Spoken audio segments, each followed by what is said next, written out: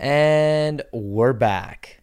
Ladies and gentlemen, if you're tuning into this now, you are hearing your co-host, Kenny Buller, live and ready to bring to you our first guest back on the Second Floor podcast of Season 2. I want to thank you all for bracing yourselves, waiting patiently. For those who followed us in the first season, welcome back. For those of you who are new and are listening to this for the first time, welcome. On the Second Floor podcast, we now bring to you fitness and health enthusiasts, anyone who lives and breathes a healthy lifestyle and has brought that to the attention of living their life physically, mentally, and spiritually at the highest level they possibly can. And when I was thinking of the first guest to bring on, this is a man who's taken on an incredible amount of sacrifice, an incredible amount of time and energy and passion towards MMA, and is now reaping the benefits he so rightfully deserves. And that is the one and only Tanner Boser. I am very fortunate to call this man a friend of mine. I am very fortunate to have trained and had awesome experiences as a training partner with Tanner in our life as well.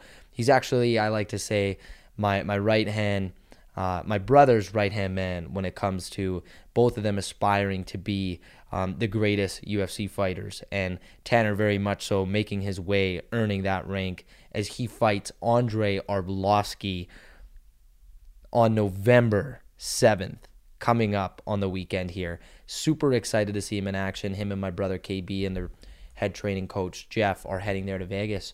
And Tanner's getting ready to rightfully hold his deserving title currently as the number 15 heavyweight. Tanner Boser on the episode goes into detail about, for starters, not just normal things you're just going to be hearing out of for those MMA fans out there, what you would always are trying to get out of somebody in an interview from a fighter. And this is something I've actually spoken about with Tanner. KB and I, we joke about this a lot, where a lot of people who interview fighters, I'm not saying everyone, but sometimes it's some of the same language used, right? Like, oh, what are you going to do to prepare for this fight? What's your game plan? What's your strategy?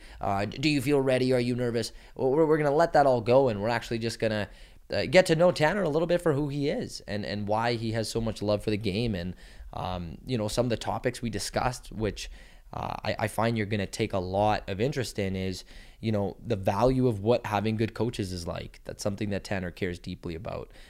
He's going to talk a little bit about his training partners and why having the right set of training partners is so important to executing the right game plan in fighting MMA. A little bit about his post-COVID training experience. We're going to go into detail actually about how dedicated and loyal Tanner actually is to his gym at Little Sweatshop. And, comparing that to like a really big corporate-esque gym that you get a lot of successful fighters out of. And then let's obviously speak volumes to Tanner's physical transformation and learn a little bit of what his strength training did to help him improve his fight game overall. And then, we're going to also talk about Tanner's love for Pokemon, which for some of you who may or may not know this, Tanner is a very avid Pokemon Go player, and we go in a little bit of deep dive into that. And we also talk about recognizing how he's not doing this for money. He's never signed up in the first place to fight MMA for money. And we go into his journey and his experience of what that looked like. And in this very episode, you get to learn why and how the nickname Bulldozer Boser came about. Super excited for that and much, much more, guys. I'd like for you to tune in, learn something brand new. Remember, this podcast is all about how to survive in health and fitness, tangible tips on how to optimize your health, your fitness, as well as for those who are business owners and who are passionate about what you do or the daily work grind you're on. Please check out our YouTube channel as well, where my boy Omid is going to be carrying through and showcasing the business side, and I am going to be carrying through the health and fitness side on the podcast. So without further ado, we're going to dive deep if you like this episode, if you're tuning in and you're following our journey, please go on any of the streaming platforms for audio. I'm talking about iTunes, Apple, Spotify, you name it. Share a review, share, like, subscribe. Check us out on Instagram. It would mean so much to us. So without further ado, let's dive in, guys.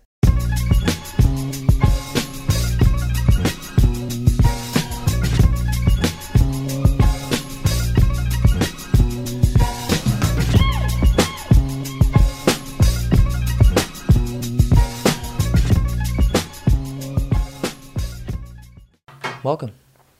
Thanks. It's good to have you, man. You're opening up, Tanner, like the first pilot episode of season 2. And as I said, we're mainly talking about the survival component of the podcast. So previous to this, we had how to survive, we had how to thrive, and then we had how to keep the good vibes going. Now we're on the premise of bringing athletes, bringing health and fitness experts, bringing anyone who represents survival to its highest peak. All right. Well, I mean, I fight people for money, but I ain't out there surviving in the wilderness like Bear Grylls or anything. So I don't know what you mean by survivalist, but all right. Well, I don't know, like with the team that you have under your back, right? So you guys have the whole Shade Bears mentality. Yeah. So that, I would argue, in and of itself, has that element of into the wild, so to speak, of how you guys operate from a marketing perspective. Okay. Right? So if you allow me to ask you, do you find that with fighting and what you do as a profession, is it more or less of an independent sport, or do you find that there's a huge team aspect to it? It's both. It has to be independent in that you have to be motivated to show up and train every day. You know, you have to do your strength and conditioning. Maybe you don't do that with a group. But you need a team. Nobody can do it by themselves. If you don't have a team or coaches, you're simply not going to get better or good enough to maybe you're extremely athletic and maybe you're just naturally gifted and you can win a few fights, but you're not going to win consistently and get to a high level if you don't have a good group of training partners and good coaches. So in that way, you do have a team, although you compete individually. So it's kind of a mix of both. Yeah, no, I agree with that. Do you find that your training partners per se have to be at the same level as you as far as competition wise? Like, do you almost look at it like now that you're in the UFC, they either have to be on par with that or they have to be at a high international organization where they're training? Like, are those things you think about when it comes to being on the same page? No. My training partners are really good and they've been with me. I've been training with them for a long time. Sure, I happened to get signed to UFC before some of these guys like Teddy Asher or KB, your brother, KB Buller, Graham Park. These guys are all really, really good high level guys. I happened to get signed to UFC probably just because I fight a lot. And eventually I just they were coming to Edmonton. They signed me because I was a local guy. And then I've stuck with it and I'm doing okay right now. But just because I'm in UFC, it's not like this thing where I have some sort of ability they don't have. I've been training with these guys the whole time. They're all really good. KB's fighting on the Contender Series right away. He might be in UFC soon. Teddy fought on the Contender Series, and he's got championships out the ass here in Canada in multiple organizations and weight classes. I train with good guys. Just because I have that UFC label beside me right now, it doesn't change anything. If you don't have good guys training with you, yeah, that's a problem. But I do. They just don't happen to fight for big leagues at the moment. Doesn't mean they won't. Some other guys, Spencer Jeb, fights for M1. That's a pretty big league. The Russian leagues are big leagues. I got good training partners. So. Yeah, no, that's awesome, man. And I find giving that validation to the outside, whoever are actual MMA fans or people who train, I find it's a huge testament to recognizing that you don't need to leave like a different gym to go and train with quote unquote better guys. And I find when people say better guys or someone's been in the UFC longer, so they should be a part of your training program or your fight camp, it's like these are guys who know you inside and out. They know your strong points. They know certain parts that you want to build up on your game. And it sounds to me like you want to focus on growing together as opposed to one day being like, hey, we're all training partners. We're all going to go our separate ways. Yeah, some guys do end up going to like a super gym, as they're called. Yeah. Your Jackson's, American Top Team, any of those places, and that's fine. Maybe some guys need to do that. I don't don't feel I need to, and I don't want to. I like it here. I'm happy here. My coaches know me, and I get in good training. I'm proving that I don't need to go somewhere else. I'm fighting guys from super gyms, and I'm beating most of them. So Yeah. I don't, maybe some people do. Maybe some people got to the highest, the pinnacle they could at their gym with their current training situation, and they have to go train somewhere else. I don't know everybody's situation, but mine, I have good guys and I have good coaches, and I'm constantly getting better with Jeff Montemuro and Keijiro Onoda. Yeah. My coaches, they know what to do with me to make me better all the time, and I don't have to go anywhere. I have everything I need here. And if there ever comes a point where I somehow think that, wow, I'm really capped out here, I can't get any better, well, then that's where I'll stay, because I'm not into moving. I'm not into trying to spend all the money that I could spend going to live somewhere else, training somewhere else, paying these career coaches shit tons of money. It's not really my thing. It kind of would defeat the purpose. You got to have roots somewhere, and I'm happy here. So these are my gyms, my coaches, and my training partners, and I'll be here for probably forever. Nice, man.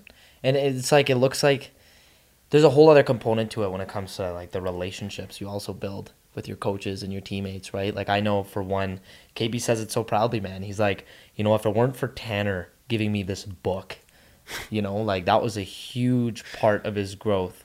And not even growth as far as just him being like, yeah, I need to fight. That's what I need to do for a living. And I kind of want to flip the script. And maybe from your perspective, what's it like being Tanner Boser's training partner? Like when someone's your training partner, when you're working with all these people and they were to say anything about like what you do for them, as far as like whether it's in training or it's out of training, what benefit do they get about you being surrounded around them? I don't know. You got to ask them, man. What the hell do I know? We have good training rounds. We train hard. Yeah. I gave KB the book. I gave him The Alchemist, and KB's a smart guy, so I knew that he would completely understand the metaphor directly directed at him in that book. He'd come to training sometimes, and he would be just miserable, just out of it and not feeling good, and I could tell. I'm like, what the fuck is wrong with you, man? And he's just like... He's like, I fucking hate my life, man. Like my job, not his life, but his job, like his everyday, the rigmarole of a 9 to 5. He was a smart guy. He went to school. He got the dream job, and it wasn't the dream job. I'm like, you know what you have to do, unfortunately, because I mean, it would be really nice to have a good career and make 6 figures straight out of the gate or whatever. But here you are, completely miserable all the time. You're like, you're not yourself. So. Yeah, I gave him that book, which is kind of about, and then he quit his job. So I'm like, well, KB's either going to thank me one day or fucking hate me. But yeah. You know what? A few fights later in an article, the proof was right in the pudding, man. That's awesome. From like the coach perspective, I like how you touched upon how like, you're at home. And I just would love to pick your brain about how Keijiro and Montemuro have been in any way, shape, or form, a huge part of the growth and success you've gotten lately through the UFC, or even through, how much stronger you felt lately through your strength and conditioning program. Just overall encompassing what has been a big game changer. Because, I mean, you and I both have our different reasons and stories as to why we transitioned to different gyms, or like you've got a taste of what it was like being in a different gym, and now you've been with Shade Bears for quite some time. And just to see your like growth since is astronomical compared to other gyms you've been in the past. So when you kind of see, based off of Keijiro and Montemuro and the structure of a team and coaches you could confidently now say and go to and be like, I'm not leaving. What is it that they do to like make you so proudly say that? Well, like I fight the way I fight because like in large part, obviously, because of my coaches and what they teach me. And if I went somewhere else and a coach changed or tried to change you, it's not really the same. Like everything I do and every way I'm improving and learning, it's like layers. Like I have this and now I'm adding small things all the time. They know exactly how I fight, and they know how I should fight every single opponent I could possibly get, right? Whether that turns out or not, they know what the best way for me to do that. So they're constantly improving me in ways through all the martial arts we do, but You mentioned the strength and conditioning. Yeah, Jeff Montemuro has a strength and conditioning program. I do strength and conditioning like 5 days a week, and I really started doing that reasonably recently, like kind of during the COVID, you know, and I got noticeably stronger, and it helped me in a lot of ways. So I've just really stuck with that and just train twice, sometimes thrice a day, but usually twice. But they're long, like pretty hard training sessions as a rule, especially the strength and conditioning being in the morning, you know. Yeah, it's all just improvements, and I trust my coaches. So whatever they think is the best thing for me to do, well, I just listen. Totally, exactly. And I find it's just a big testament to seeing how they just they pick apart, for lack of a better term, your strengths. They recognize what you're good at, and they continue to make you better and better at what you're already good at, as opposed to kind of being like, oh, let's work on something you don't even do at all. Sure, but I mean, they'll have to work on the things I don't do at all in a worst case scenario, right? Yeah. But yeah, they build your strengths. Like, you know, not all of us that train with the same coaches fight the same. Me and my training partners aren't exactly the same style of fighter per se, but our coaches are able to work with that and improve us in ways that benefit our kind of natural tendencies or body types or whatever. Yep. No, absolutely. Do you find like you have a little bit of a debate around the difference between like fighting hard and fighting smart, and the whole situation of knowing when to taper down, knowing when to just be like, hey, if you're not training hard enough 2-3 times a day, then you're not doing it right? Like, what's kind of your logic from fighters listening to this to pick apart your brain of like the routine and regimented, you know, camp or no camp you should be in when it comes to training? You mean training hard or training smart? Yeah. Well, you have to train hard. You have to. You know, I'm not one of those guys who is overly cerebral probably about it. I just dog through it, you know. I train hard a couple times a day, 5 days a week. I spar and grapple on Sundays as well. Saturdays I take off. And sometimes, like, you know, there's not a benefit necessarily to, like, there's some days where maybe I trained strength and conditioning, I'm already tired, and then I went and I trained with Cadro and did striking for a long time, and then I'm going and trying to spar after, and I'm just a pile of shit, right? Like, yeah, there's not necessarily a big benefit to that. Maybe you gotta figure it out for you, but sometimes maybe in a fight you're gonna be absolutely exhausted and you're not gonna have it, and you're gonna have to try and just figure it out, you know. So the more you train, the better it is, really. Like, you know, I'm not saying that it's the same for everybody. Maybe some people get hurt more easily when they get tired, you know. I don't. I'm fine. So the more you train, I'm more of a proponent for training hard than training smart. Yeah.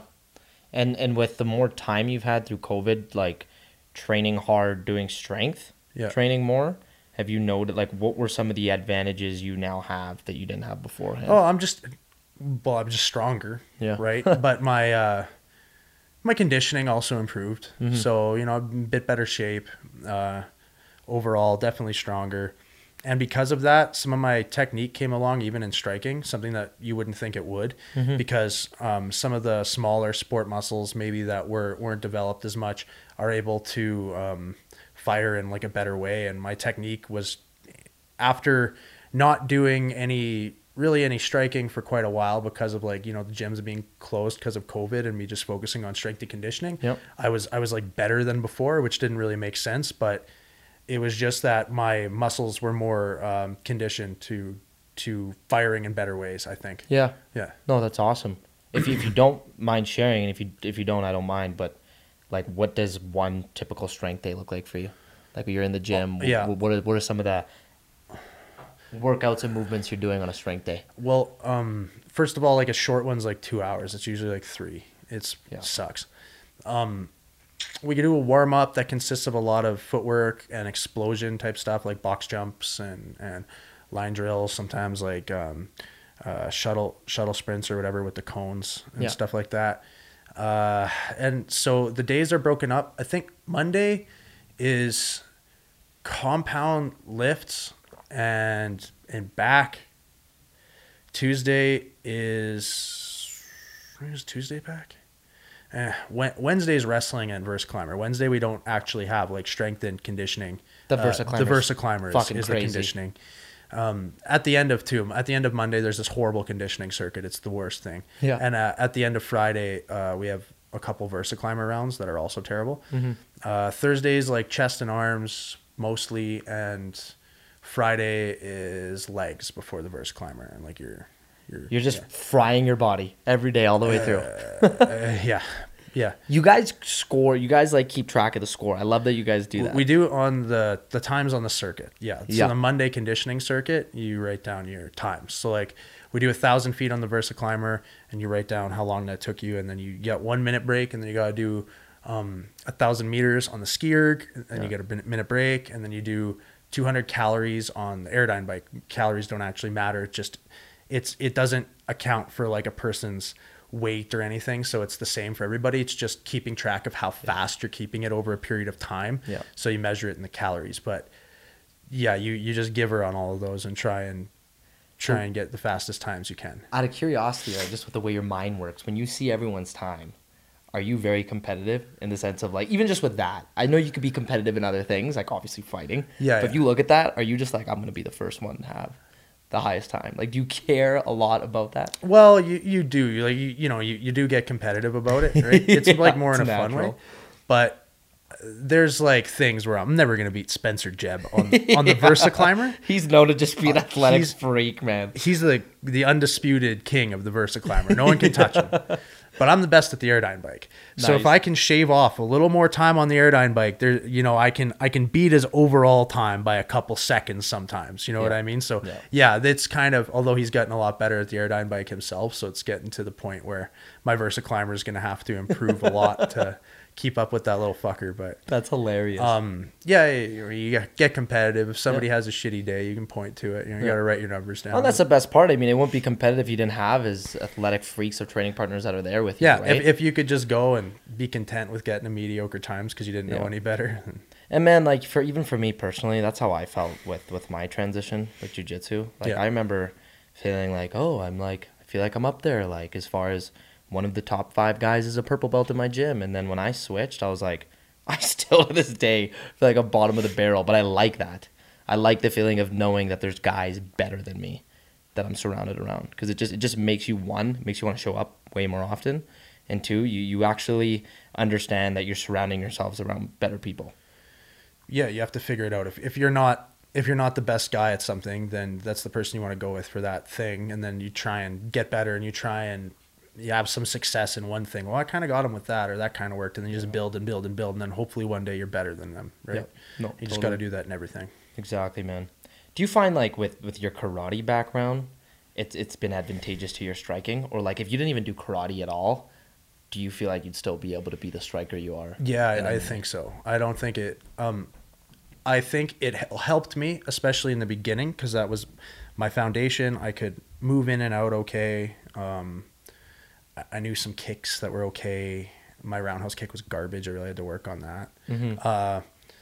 Like, was it like learning on how, like, you know how you had to unlearn martial arts? Yeah. But you had to be a certain stance and things like that? Yeah, but I switched stances because you do that in karate. So the switching stances came reasonably naturally to me.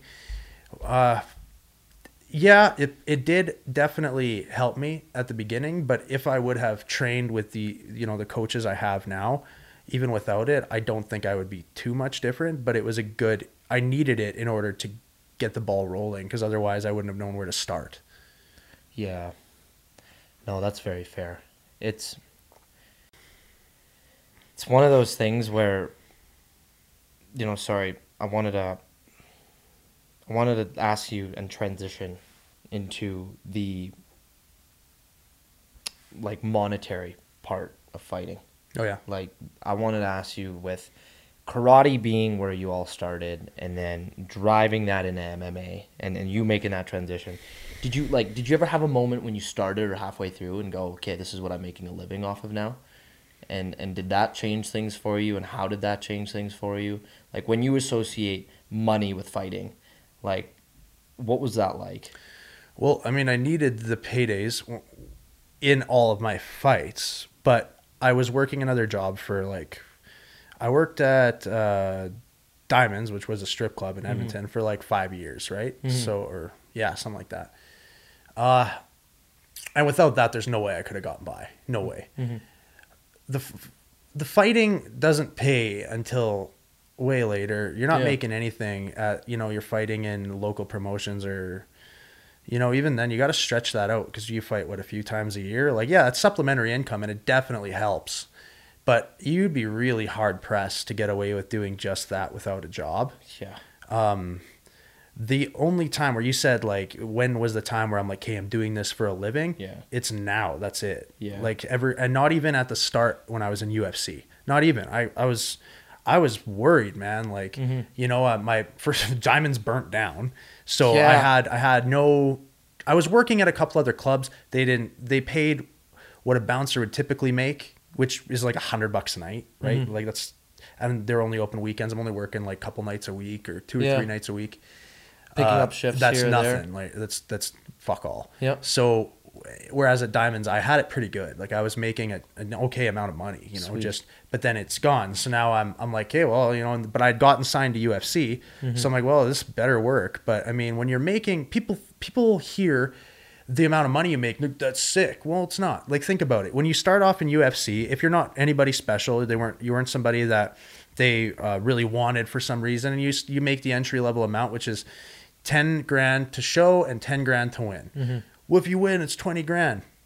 No, it's not. You're not getting all. You get 30% to taxes right away, and 20% to your manager. Yeah. You're left with half of it. You're left with half. That's after winning and busting your ass off. Right. And so you're left with half about. I mean, it varies. Some people have a manager that's 10%, 15, 20 at the higher end. If it's more than that, that's horrible. But even 20's hard, right? Yeah. It sucks. You win a fight and you're making the same amount that I would have made without paying a manager, without paying taxes if I fought for cash in some, local league or Russian league or something like that. You know what I mean? So not until I won my first fight in UFC. I beat Daniel Spitz by decision. I then lost to Cyril Gahn by decision. And then I knocked out Felipe Lins. And I was really, really bitter after that fight. It was a highlight reel knockout. It was viral. It got shared on everything, like on Bro Bible. It was on TSN for like weeks. TSN's top plays of the week. And I made 12-12 that fight. And I got I paid to bring an extra corner down. So that was like over $1,000. And UFC takes that off your purse. You get one corner. And then I had an MRI that UFC required, so they charged me for that. And then I had to pay taxes and manager. And so like after this fight, like more than half of it's gone, So it's like I'm sitting there. It's like the biggest fight of your life. Like best performance of my life. Yeah, you're around the world at that point. I was pissed off. I was pissed off a day later. I'm talking to my manager, and he's like, I've never encountered someone so bitter after a performance like that. I'm like, well, fucking sorry, man. Like, get me another fight. What the fuck am I supposed to do with this? How you want me to fucking live with that? I'm not gonna Reebok's $3,500. Like, yeah, right on. Which gets taxed and manager gets a cut of. Totally. Like, that's all fine. Like, yeah, I can get by. I'm here having the best performance of my life, knocking out PFL's world champ who won $1 million in 2018 in the PFL tournament. I've smoked him, and I'm making like, I get $15,000 and I got to pay a bunch of bills. What the fuck, fair. Man? You know what I mean? What am I? Like, if I could have made that much or more in my own city, and then here I am being showcased on. No, so I wouldn't have made that much in Edmonton. There's no way. Yeah. No, that was still at the time, like that's still decent. Yeah. It's fine. Yeah. But I felt like I was owed more. Yeah. I got mad a bit. I didn't get a performance of the night bonus. Whatever. So then I take that short notice fight against Rafael Pessoa on Fight Island. Yeah. And I get a contract renegotiation. They decide to sign me for 4 more fights starting at that fight. So, and then my contract shot up. So I got like a lot more money, and I was finally like, and it was pretty much contingent. They didn't offer it, but I accepted the fight, and they were like, "Hey, here, like we'll want to re-sign you then," because I kind of proved like, yeah, I just had a great performance, and I'm willing to fight someone on that's short notice, like 2 weeks notice or whatever, right?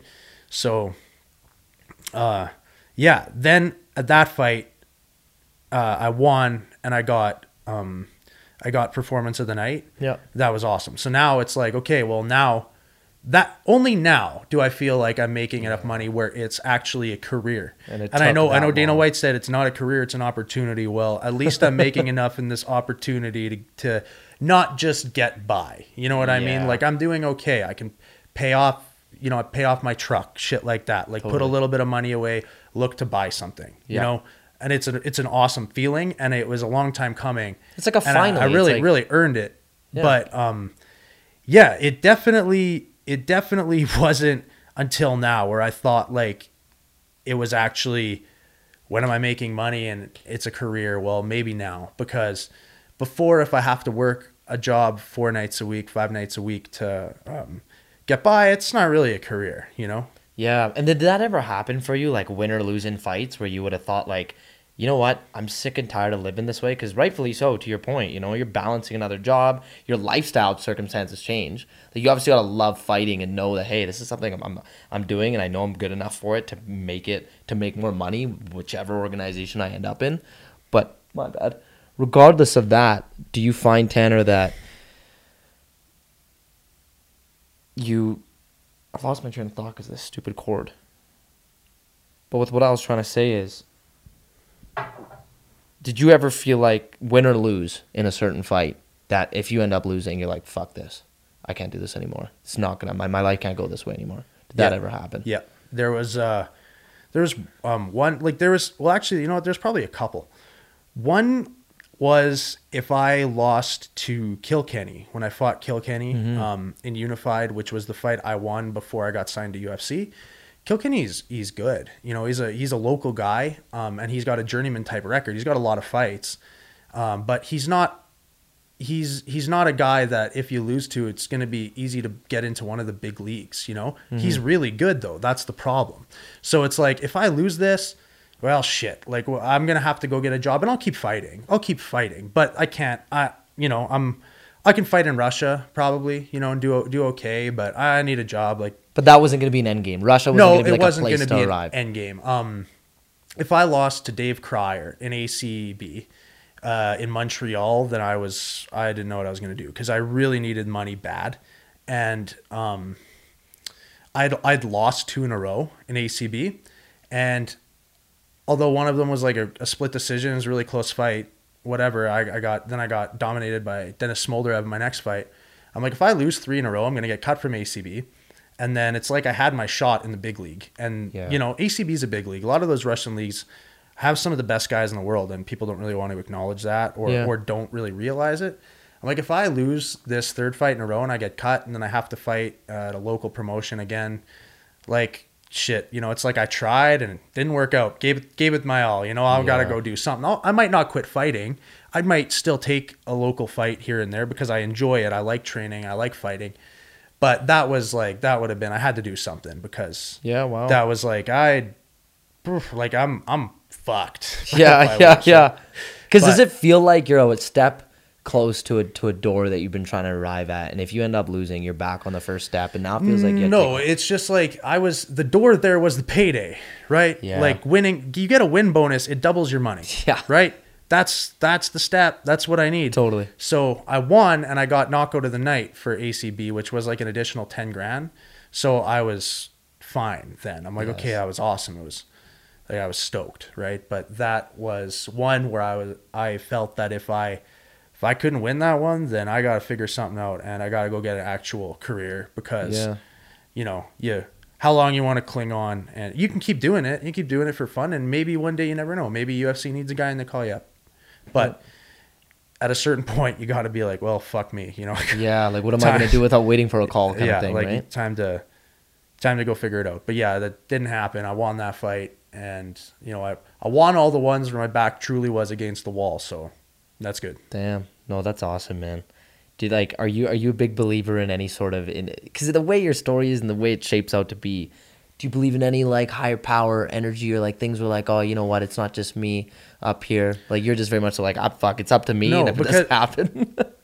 Yeah, because like imagine going into a fight really believing you couldn't lose because you were destined to win. Yeah. Imagine that. Imagine you go Like, in no and you're matter like, what, I got this this. is it. Like, you know, this is how it works. Like, I win, you know, that's destiny, that's the universe, Yeah. that's whatever you want. Yeah. Dude, you go in there delusional like that, fuck. It's game over. Like, maybe you skate by a couple, but you're going to get a reality check, because if you think Yeah. that somehow you're more deserving or more destined or specialer than the guy you're fighting, you're off of it, man. Like, that's where I kind of feel like, and I could argue with Muhammad Ali going into Joe Frazier, right? The first time he fought him. Okay. He, in a sense, decreased the amount he trained and was a little bit too verbal, as he normally is, to be like, I'm going to get this guy. I got this guy. I already know I'm going to win. Oh, Joe Frazier, he's got nothing on me. And he, in a way, he believed in that, but it didn't work to his benefit. But you also find if you did train really hard, you did everything you had to do, and you were maybe just like, what's this generation's version of Muhammad Ali? McGregor, right? Like, are you kind of in the zone of feeling like, oh, if I talk up the heat and it gets me all fired up and I'm going to have a better A game? Or are you kind of just like, man, I'm in here to fucking fight? The whole kind of scheme of marketing myself up to be someone and trying to get inside that guy's head, do you not bother to do that kind of thing? I don't, but I mean, it doesn't mean it's wrong if somebody else does. Yeah, if yeah. somebody else fights better if they have some sort of personal beef or they're talking shit, then who cares? Like, people, Yeah. everybody's different in that way. I don't, you know, Yeah. I don't ever want to feel like I trained so hard, like I'm entitled to this win. You're not, man. Like, he trained hard too. Yeah. You know? And if not, well, great. Then maybe you're going to kick his ass. But like, you definitely should always think that, I don't know. It's better to think that you're going in there to like almost die, you know? You're going in there to almost, I'm going to get stretchered out. This is going to be horrible. I'm going to destroy my ankles, my feet. I'm going to be so fucked up, man. I'm not going to be able to stand up for an hour after. Put that in your head. That way, if that happens, at least you were right. What happens if you're wrong? It was an easier fight. That's great. You know, take it. It's better to be prepared for, in my opinion, that's at least how I view it. It's better to be prepared for this horrible, horrible 15 minutes of your life. And you know what? Personally, you have no idea how much that resonates with me, man. Because, like, I went into my first and only MMA fight, and I was just like, all right, I'm going into a fucking fight. Like, I'm not fighting any Joe Schmo. I'm fighting a kid who wants it just as badly as me. He's 2 years older than me, and if I was just thinking, I was like, if I go out at this in different pieces, I'm okay with it. Yeah. Because, like, we're in a fight. This is no sparring match. And I find that's where, yeah, I just have to say, that's huge. That's heavy. It's very accurate. I think so many guys feel like they can get out of there and, like, tell themselves that it's going to be okay, but you reach a certain level where you know, like, you're fighting a name now. You're not fighting a guy with just as many fights. That person's going to come and bring it. You know, they're going to be, like, as wired in as you are. Yeah, they should be. Yeah. You know, that's my approach to it. Doesn't mean it's right. That's just how I do it. Everybody's different. No, totally. Yeah. No, it's just neat to know the philosophy associated with it. Is there anything that, like, you do when you're not training, Tanner, like, as far as you find still helps you with your training, if you know what I mean? Like the books you read or the music you listen to, or like anything that amplifies your experience as a fighter, as a professional martial artist? Probably not. Yeah, like, you know how, like, I'll give you an example. I just can't help it because I see it every day. KB just fucking loves listening to Joe Rogan. That's just his jam, Okay. right? He'll slap on Joe Rogan everywhere he goes, left, right, and center, and he'll read, like, certain books associated to taper his training mentally, right? He'll like, listen to all the Joe Rogan episodes with certain MMA fighters. Is there anything in the MMA world that you kind of cling on to that's not just associated with you showing up at the gym, per se? Like in the MMA world? Yeah, like in the martial arts world that's still associated with MMA. No, I don't. I like to train, and I don't like to. It's like it's what I love doing. Yeah. But it's work. Yeah. So fair. I like to go home and not do anything related to fighting. Like, I like that. Okay. I don't. I hate watching tape. Like, really? I will, because it's homework. You know, I gotta watch all of Arlovski's fights. I gotta watch that. Because I have to, because I'm going to fight him and I'm going to see some stuff, but I don't want to. Like, it just seems like work. You know, I don't want to. Yeah. I love watching live fights. I love it. It's like one of my favorite things to do. But going back and watching fights where I already know what happens, I'm like, yeah, I don't really like doing it. I listen to Joe Rogan's podcast sometimes, but not really with fighters. Mm-hmm. No, like I don't really. I'm not a guy who overly studies stuff or reads books about fighting or watches tape of particular guys to try and learn stuff. That's cool if people do. It's probably good, but it's just not something that I enjoy doing, so I don't. Yeah, it's not like every minute of every day is an opportunity in your own time to do it. It's like No. What do you do with that time? Well, I train for 3 hours and then I eat and then I'll maybe have a coffee if there's time and then I'll train again and then I'll eat and I'll go home. It's all I'll still probably training. eat and shower. Then the day's gone. Yeah. Nice, man. Do you have any do you play any video games? Not really. I play Pokemon Go all the time. Sick. Yeah. That's nice. It's a good time. Did you catch any crazy Pokemon? Sometimes. Like any special Pokemon? You can. I think I know. Hold on. Ho-Ho and Mewtwo. Those are two at the top of my mind. Both that I are could good, think yeah. Both good. Do you have those? I have Mewtwo. I don't think I have Ho. Oh shit. I think Ho-Ho is better. No, it's not. The name, has a good ring to it. Terrible name. You think so? Yeah. I don't know. I used to hear Ho-Ho. I used to always laugh because I'm like, who names a kid's video game character Ho-Ho? Like, that blows my mind. It's Ho-Oh. Ho-O-H. Ho-O. Ho-Oh? Yeah. It's not Ho-Ho? No. It's still a stupid name, but no. Yeah, I thought it was Ho-Ho. No. Well, that just shows how much Pokemon I play, Yeah, man. that's fine. It's KB loves it. You know what? But that's the funny thing is there's certain things that you find that you just need to shut your brain off and do. Like one thing that we had a previous guest. He's a good friend of ours. He runs 5 physio clinics in Edmonton and really successful guy. KB goes to him. Raj Dillon from Pivotal Physio, shout out. He told me this. We're just like, what do you do on your time off? He's like, I watch mindless television. He's like, I just need to shut my brain off. Yeah. Watch something that has nothing to do with nothing. He's like, I just have it in the background. But it just kind of shows, everyone always thinks that most successful people and what they do, what are they doing in their off time? But I find you and him are just the proof's in the pudding. It's like, well, you don't always have to be on in the off time. Yeah, I mean, maybe not for me and maybe not for him, but maybe some people function best when they are on all the time. I know. That's me. Yeah? Yeah, I've noticed that. I have to be. Yeah. I have to fill my fucking calendar with anything and everything. Oh, yeah? I can't sit still, man. Oh, okay. Fair enough. Yeah, not me, man. But it's nice to know that everyone's different, right? What's on your soundtrack? What do you listen to? I listen to mostly folk music, I guess. Really? I like quieter music, yeah. When it comes to rock, I really like Gaslight Anthem and Brian Fallon, their lead singer. But for folk music, I'm big on John Brooks. He's a Canadian guy. Coulter Wall, Tallest Man on Earth. It's one of my favorites. Mm-hmm. I like songwriting and I like lyrics. So I like if it's not a story, I like the lyrics to somehow be something abstract, but somehow my brain will figure out a way that it's profound. I hate all music that they played at Privé when I worked there. Oh, yeah. The Privé songs. Oh, my God. Top 40 type music, like the rap. You don't like rap and hip-hop, I take it then.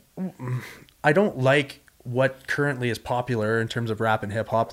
From a lyrical standpoint, I bet. From a lyrical standpoint. Why are they rapping? I can appreciate the golden age rap stuff, your Biggie and Tupac. That's not a music I like. I don't like it, but I appreciate it. They're very talented, and I at least I get it. Mm-hmm. Whereas sometimes I'm like, you're just sitting there yelling Gucci Gang 100 times. Fuck my life, man.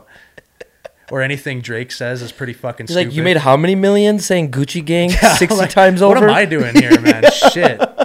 You chose the wrong industry. Yeah, fuck. That's crazy, man. Yeah, you know what? I'm heavy on music. I always find, by heavy, I mean, it sets the vibe. Okay. Right? Boom. Okay, if we're coaching and I need to pump up a class of 30 people, okay, we got to have high tempo music playing in the background. Yes, if you're coaching and you need to hype up a class of 30 people, that's the play, right? Because that's going to work for most of those Gucci people. Gang could That's work normal. in that case. It could work. It would probably work better than the music I listen to, right? It's just got a higher tempo. It seems like more upbeat. It might get people, maybe you're not paying attention and at least the beats in the back of your mind. I don't know, but again, that would work for most people. Most people get hyped up from listening to hyper music, which makes sense. So that's normal. What do you think is 3 non-negotiables someone needs to have or do if they want to be an MMA fighter. Like, you're going to get fans listening to this. I know. You're going to get people you're going to get a heavyweight guy who's following your trajectory in the UFC, who's probably already gone. He's watched your previous fights. He looked you up. He wants to become an MMA fighter. So, from your perspective, couple things, 3 things. What are like non-negotiables that they have to like prime themselves in a 6 months or a month to have their first pro fight? 3 things they have to be aware of from you. You have to join a gym. You have to have a coach and join a gym. There's a lot of idiots that'll message me and be like, yo, I want to fight. I'm like, cool. Where do you train? Well, like, yeah, you don't. They don't so train go to anywhere. a gym. Here, I'll tell you the secret. Go to a gym. Listen to those coaches, because maybe they're not the world's best MMA coaches. I don't know what gym you're going to, but guess what? They know more than you do. You don't know anything. Go to a gym, listen to the coaches, get in shape. That's it. There's no secret. Like, people want this great secret. There's not, man. You got to work hard. You got to train. You got to get in shape, and you got to listen, because you don't know shit even when you think you do. You don't know shit. So go listen to some coaches. Yeah. It's crazy how I still am surprised by this locally. You'll get a guy who's like no name gym, like trains out of his friend's garage. Fighter, and you're like, oh shit, okay. It's like, whoa, okay. Anybody want to bet me? I want to bet. Bet on the other guy. Yeah. No, that's huge, man. You got to be a part of some culture associated with showing you how to do things, right? Instead you can watch all of the YouTube tutorials on how to do certain moves or combos, you know what I mean? But you don't know how to apply any of that. Yeah, you're hitting that combo with your friends, but you don't know how it actually works, you know what I mean? Like, it's not that simple. It's not going to work because you don't know how to apply it. Yeah. So you have to listen to some coaches. You got to figure it out, and you got to train. Like, some guys they just want to fight. And I mean, that's stupid. I did it. I'm an idiot. But like, I would never tell. My first fight, I didn't. I was out of Bonnieville training with like my buddies. I didn't know what the fuck I was doing. Yeah. So I mean, that's definitely not what you should do. It happened to work for me because I got lucky. That's it. Yeah. That is it. I got lucky. What was like when you were at that point? Was it kind of a thing where you're like, oh, I'm doing this? Like, were you even thinking then? Was it like a bucket list thing, or was it? It was kind of a bucket list thing, but I wanted to do it. Like I'm in high school, and I'm like, yeah, like I saw your first fight, man. Yeah, that was nuts. What a train wreck, hey? It was crazy. It was a war. It was like a fucking full-on, the like... sloppiest, shittiest war of all time. But I just remember people beside me and me being like, who is this guy? Like, everyone's like, who's this Tanner Boser? Look at him. Like, fucking going for it, man. It's just crazy. Like, looking back on that moment, that was over a decade ago. No, it was in 2012. So we're coming up on 8 years. Yeah. Yeah. Wow. Where did the name Bulldozer come from? I can tell it on this podcast. So, sweet. Yeah. Awesome. So Mitch Clark was trying to think of a nickname for me, mostly just because he was like bugging me. You know, he's like, Tanner, we need to think of a name for you. And he's just like, what rhymes with Boser? He's like, he's like, and he was kind of just rattling stupid shit off. But he's like, like the Dildozer. Dildo Boser. No, not Dild. The Dildozer. Dildozer Boser. I was like, oh, for fuck's sake. And so Mitch at the time, Mitch is in the UFC. He's the man. I have like 3 fights. So Mitch is just calling me Dildozer all the time. What can I do, right? I'm just like, shit. And then I fought my 4th fight. I won. And Nadal, one of my friends, was cornering me, training partner at the time. And he goes, bro, you fucking bulldozed that guy. You should just be the Bulldozer. And I'm like, if I called myself the Bulldozer, now I didn't give myself the nickname because Nadal just suggested it. And also Mitch calls me Dildozer. So if I call myself Bulldozer, it'll kind of be homage to Mitch's stupid ass too. So I was like, oh. So I went with Bulldozer after that. Oh, man, I love that. And it rhymes. So it was a perfect blend. It starts with B. It doesn't have the stupid dildo reference in it. That's fucking awesome, man. Wow. I appreciate you sharing that on here too. I love how you're like, man, have you been asked that before? A lot. And often I just default to saying that, it just rhymes. Because I don't have, if I'm doing like a 10-minute interview, I don't want to spend half of it telling a story about how it's called Dildozer.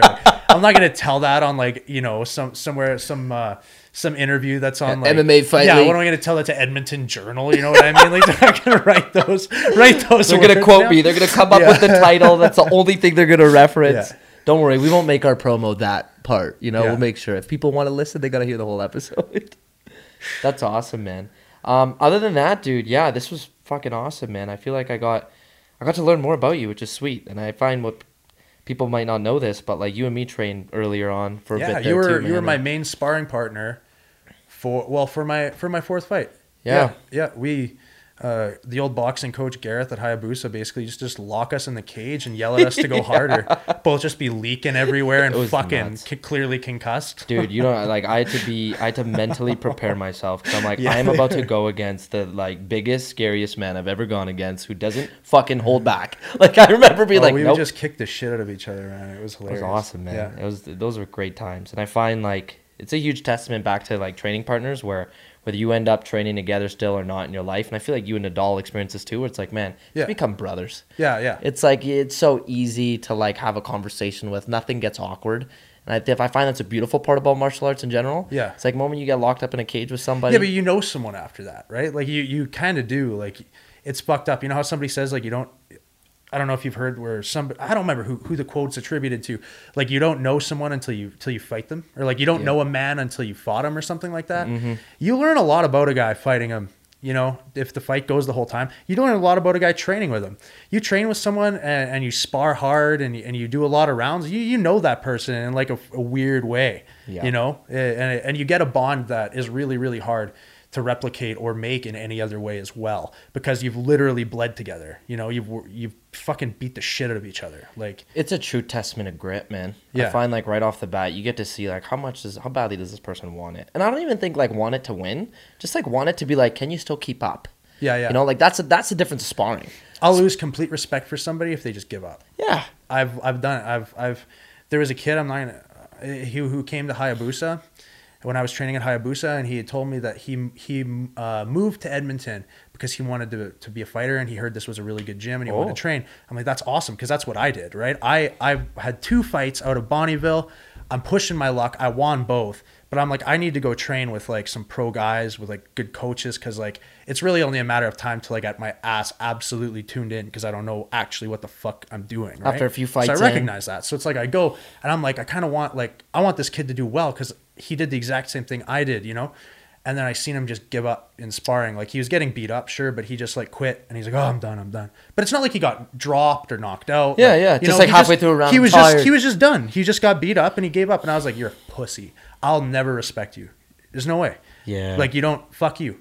I know you're weak now. You know, no, like totally. You don't have any. You don't have it. That's exactly. Like you lost all my respect. If you there's people who like me and Teddy, man, or me and Graham, even me and KB, like we there's days you kick the shit out of each other, you know. Like, yeah, might be one on more than the other. And sometimes it's in the same thing. People are watching now. Sometimes I get the upper hand, and then the other guy will get the upper hand and the exact same thing the next day, because everybody's good and everybody's getting better and learning. Yeah, no one's sour about it. You don't look at the guy and be like, "Oh, screw you, man. I'm never talking to you again." Like that's just stupid. Yeah. It's shocking how that might still occur in some gyms where the ego gets the best of some guys. Yeah, and some guys do, right? Yeah, but again, you know someone, so you figure it out, right? All right, if I hit this guy too hard right here, he's gonna fucking snap. You know, am I prepared to deal with that right now or not? Which is fine. That brought me back, man, to like I had those moments with Beaumont, right? Where Beaumont, like you just kind of press the gas a little bit more. He's out to get you. That's what I love about the guy, because again, back to like his personality is showcased that way, right?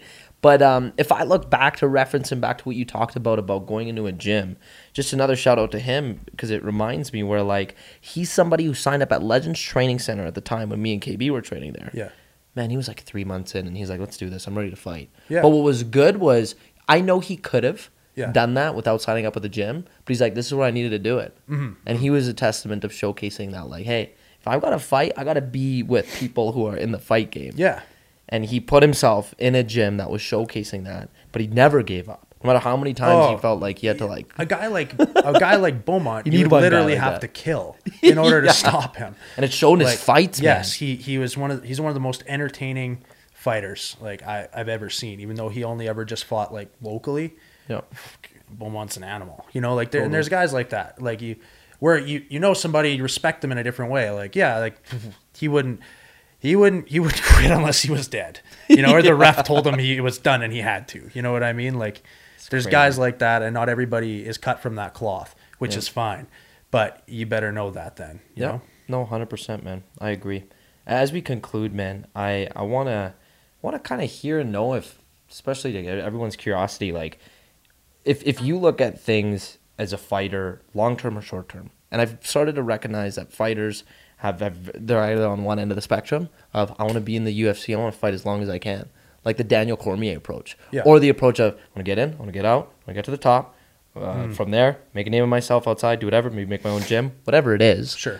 But like, how do you look at like how long you want to be in the game for? Okay, I want to be there as long as I possibly can, cool. because if I can be reasonably successful or do reasonably well in UFC, and I'm not talking about like getting a title shot or something like that. If I can like win more than I lose and stay there, and my pay just constantly goes up till the point where I'm actually making like sick money, why wouldn't I do that? I have the opportunity to now, maybe. So I got to keep just training really hard and doing that. But yeah, I would love to be that guy who's like 38 years old, who they want, fuck, this kid's really good. He needs to get a guy to break him into the top 10 or top 15, or get him to fight Boser.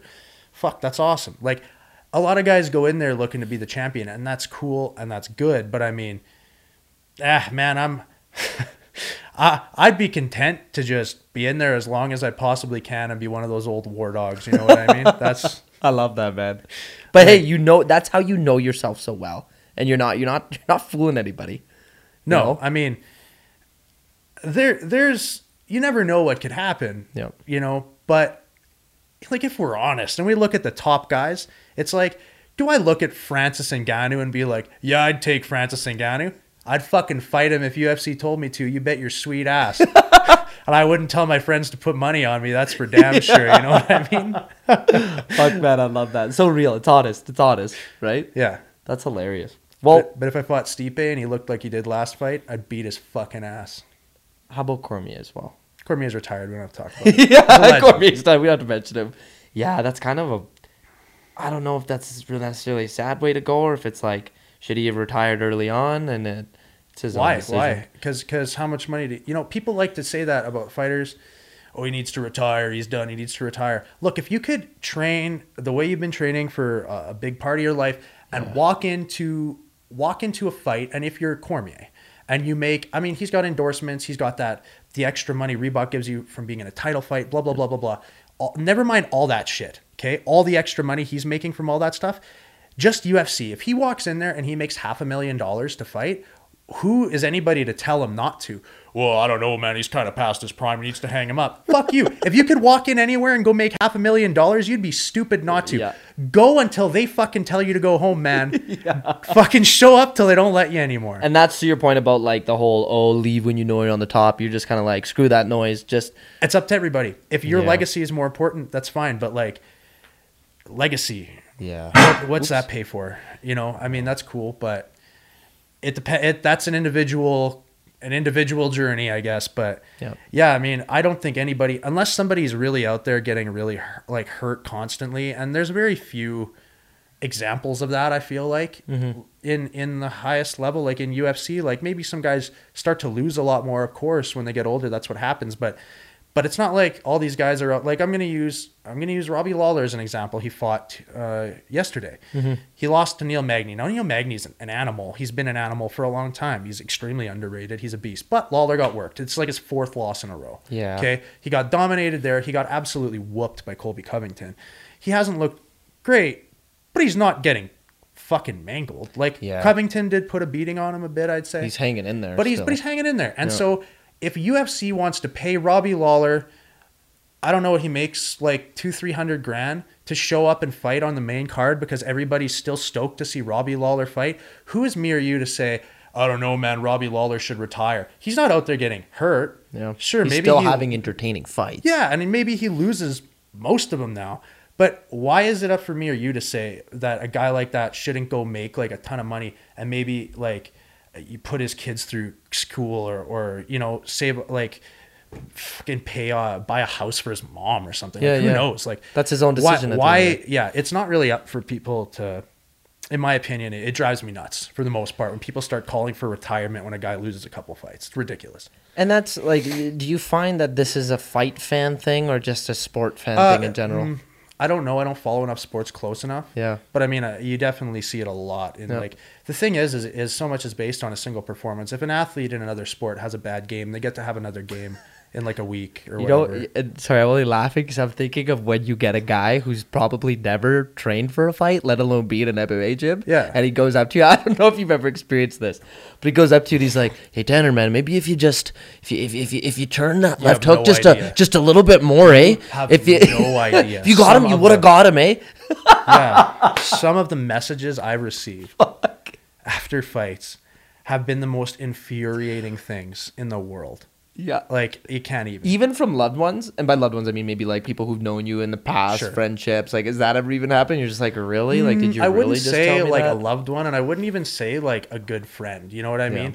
If somebody I know well would be like, "Hey, how come this happened?" You'd be like, "Oh, well, it was because of this." And then okay. Well, they I was just respectfully curious. explain it. Right. But I have had people that like I know, but I don't know like super well, but like, you know, I knew them, and they come at me with fucking paragraphs of advice after I lose. You know, after I lost to Gon, this guy that I knew like back from Bonnyville had all the advice in the world for me, and fuck, man, like it was. I just told him to go fuck himself. Like, you fucking go fuck yourself. You're fucking. You're like, seriously, who the fuck are you? You don't know a goddamn thing. And his justification was like, I know I've probably watched more UFC fights than anyone you know. Oh no, cool, bro. Watch, bro. Fucking cool. Like, if I see him at the bar, I'm gonna slap him in the face. You know, yeah, exactly. You're not gonna let him in. Show me, man. Yeah. Oh, geez. Well, you know what? That's a huge testament, people. If you're listening, just don't. If you want to say hi to Tanner on a DM, say hi, but don't give him fight advice. Fucking infuriating. No, that makes sense, man. That's fair and that's good. People, I think you're gonna have a lot of fighters. Thank you for saying this, because I can imagine it's a big. I bet it's universal, right? You know what else happens to a lot of fighters in DMs? People messaging them, being like, "Bro, I need to hear that you're 100% sure you're gonna. I'm gonna bet, bro. I'm confident in you. I'm confident. I'm putting down like $2,000, bro. I'm putting down like $2,000. I need to hear it from you that you're confident, man. Tell me you're gonna win that fight, bro, because I'm confident, but I want you to say it. I'm putting the money down. Like, look, douchebag. Like, how you choose to gamble is up to you. I'm gambling more than anyone else with my fucking career and my longevity and my life, man. If I win, I get twice the amount of money as I get. I'm betting more on myself than any other person in the world, I hope. Who's going in there betting 50 grand on me? Smarten the fuck up, you know? Don't do that. Well, that's when you recognize, I bet, that these people don't look at you like a human anymore. They look at you like some sort of prized possession. I guess, but it's just so stupid. Most of them I just ignore, right? I just ignore, but it's sometimes like... Sometimes every now and then it's you're like, look, how the fuck... If you fucking message my opponent, first of all, he's not going to reply either, you dumbass. But it's like, if you messaged him, he's not going to be like, oh, you know, I think he's got this one. You're like, fuck. Everybody thinks they're going to win. Yeah, exactly. We have to go fight about it. I think I'm going to win. He thinks he's going to win. And we got to go fight about it because we both think the same thing and one of us is wrong. That's how it works. Like, no one's 100. If anybody tells you they're 100% sure, they're delusional or they're a fucking liar. So I don't know what you're looking for, but you don't understand shit, you know? Oh, it's infuriating. So many people are dumb. I can imagine, man. Holy shit. That's just something that comes with it comes with the territory, I guess. Right? Yeah. Just you're gonna get all sorts of different. You get opinions. that blue check mark on Instagram and a shitload of message requests from fucking morons. I wonder if have you ever had or recently, obviously, because this all kind of come really fast in the last little while. Yeah. And by fast, I don't mean like you're thinking, oh, well, clearly it wasn't fast. Like you worked fucking hard to be where you're at right now. But fast lately, as far as maybe all of this coming out once. Yeah, sure. Right. Yeah. So in that case.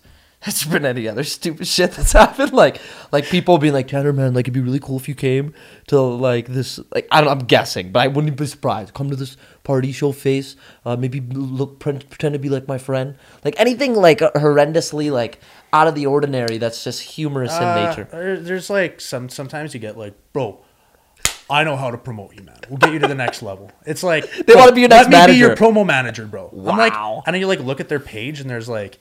You're just a dude. You don't even have like a promo company with like some athletes or celebrities or something. Like, what are you talking about?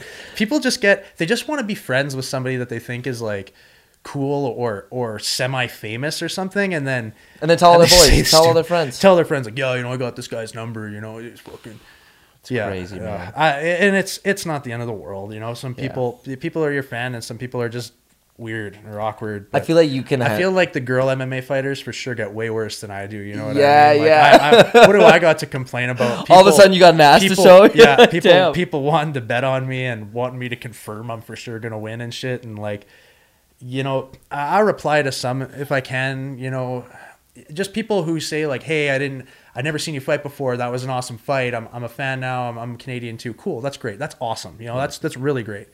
But yeah, when you start getting the fucking meathead, look, bro, I think you do really well against this guy if you would do this. Like, shut the fuck up. Yeah. Yeah. Oh man, that's hilarious. That's pure comedy. I just for the sake of comedy, I don't find it come funny show to up to the pipipeline and tell you how to fucking fit that pipe. How to in do or your whatever the job. fuck Here you're you doing, go, man. buddy. Special guest. Yeah. That's hilarious, man. Well, you know what? To tee off, brother, I think this was a mix of, you know, entertainment. Of course, it was a mix of like not only just being able to catch up, but also just like learning more a little bit about your philosophy behind like being a fighter and like just being who you are as a human and just kind of learning more about you in detail, man. So I really appreciate you coming on. Yeah, cool. And, you know, being that our whole moral premise around the podcast is like how to survive, you know, to the gen pop, the general population, we use marketing terms. It's another marketing term we use at Good Life. Like Korean kids singers or something? Gen pop. It probably is, but it's short for general population. Okay. But for the gen pop who are listening, is there any daily routines you do or supplementation or food or anything health related that like you take and you're like, oh man, like I take this every day, or like I just do this whether I'm a fighter or not and it makes me feel good? That it would be neat to know from your personal perspective, but something we could share to our audience if they want to give it a try. Yeah, I don't take any supplements or anything, man. No supplements is the answer. I eat a lot of meat, I guess, and I feel good after I do it. I mean, I'm not giving anybody diet advice. I'm not a dietitian. Yeah. I feel good after I work hard and train hard if I eat like steak or something like that. But I mean, that's what makes me feel good and refueled. That doesn't mean it's right for people if they're not training for 5 hours a day, right? Like who knows? But yeah, I don't have any sort of secret supplements or anything like that. No, not my kick. That's fair, man. There you go. So just no supplementation at all. I love it. Yeah. And a lot of meat. Yeah, I don't take protein powder, so I mean, you got enough from the meat itself, right? Eggs and, yeah. That's fair, man. And the last final question, you know, being on the second floor, this is something we asked in season 1. You know, I'll bring it to your attention too. We talk a lot about, you know, elevating and like, you know, getting to the next level and, you know, following your passion per se. What do you feel like from your personal opinion, Tanner? What does it take to get to the next level? Like, what is that like thing or certain elements that you've done that has allowed you to get to the next level that would be neat to kind of feed upon? I do best when I'm bitter and angry. You got to get real emotional about things. Pissed off about stuff. No, it's just like, you know, I fucking had to pay like so much in fucking taxes, like fucking bullshit. That's just fuel. Trying to get ahead. You know, how the fuck's a guy supposed to get ahead? It just makes me mad. And then I just like, and I like don't. I think one time one of my friends texted me and he said something about like, it was before my first UFC fight, and he's like, you know, fuck this guy, man. He's trying to take everything you work for. I'm like, no, he's not. He's trying to scrape through this fucking miserable life, same as me, but I'm going to kick his fucking ass because that gets me ahead. So let him die, man. You know what I mean? Like, it's not going to be me out on the stretcher. It's going to be that guy. And I'm going to go double the money. Yeah, that's it. No, that's fair, man. Fuck. Well, you know what? I love how real you are, man. This was honestly a slice. And I appreciate you, man. Where can people find Tanner Boser if they want to go into your DMs and give you hell? At Bulldozer Boser on Instagram and Twitter, Tanner the Bulldozer Boser on Facebook. I'm also going to give a quick shout out to my sponsors, PPS, Paul Pedal Services. Thanks for everything. Premier Built Garages, BBN Consulting, and of course Mealcraft for hooking me up there and keeping me in shape. So those are my current sponsors and everyone I got to shout out, man. Thanks a lot for having me. Love it. Anytime, Tanner. That's a wrap, brother.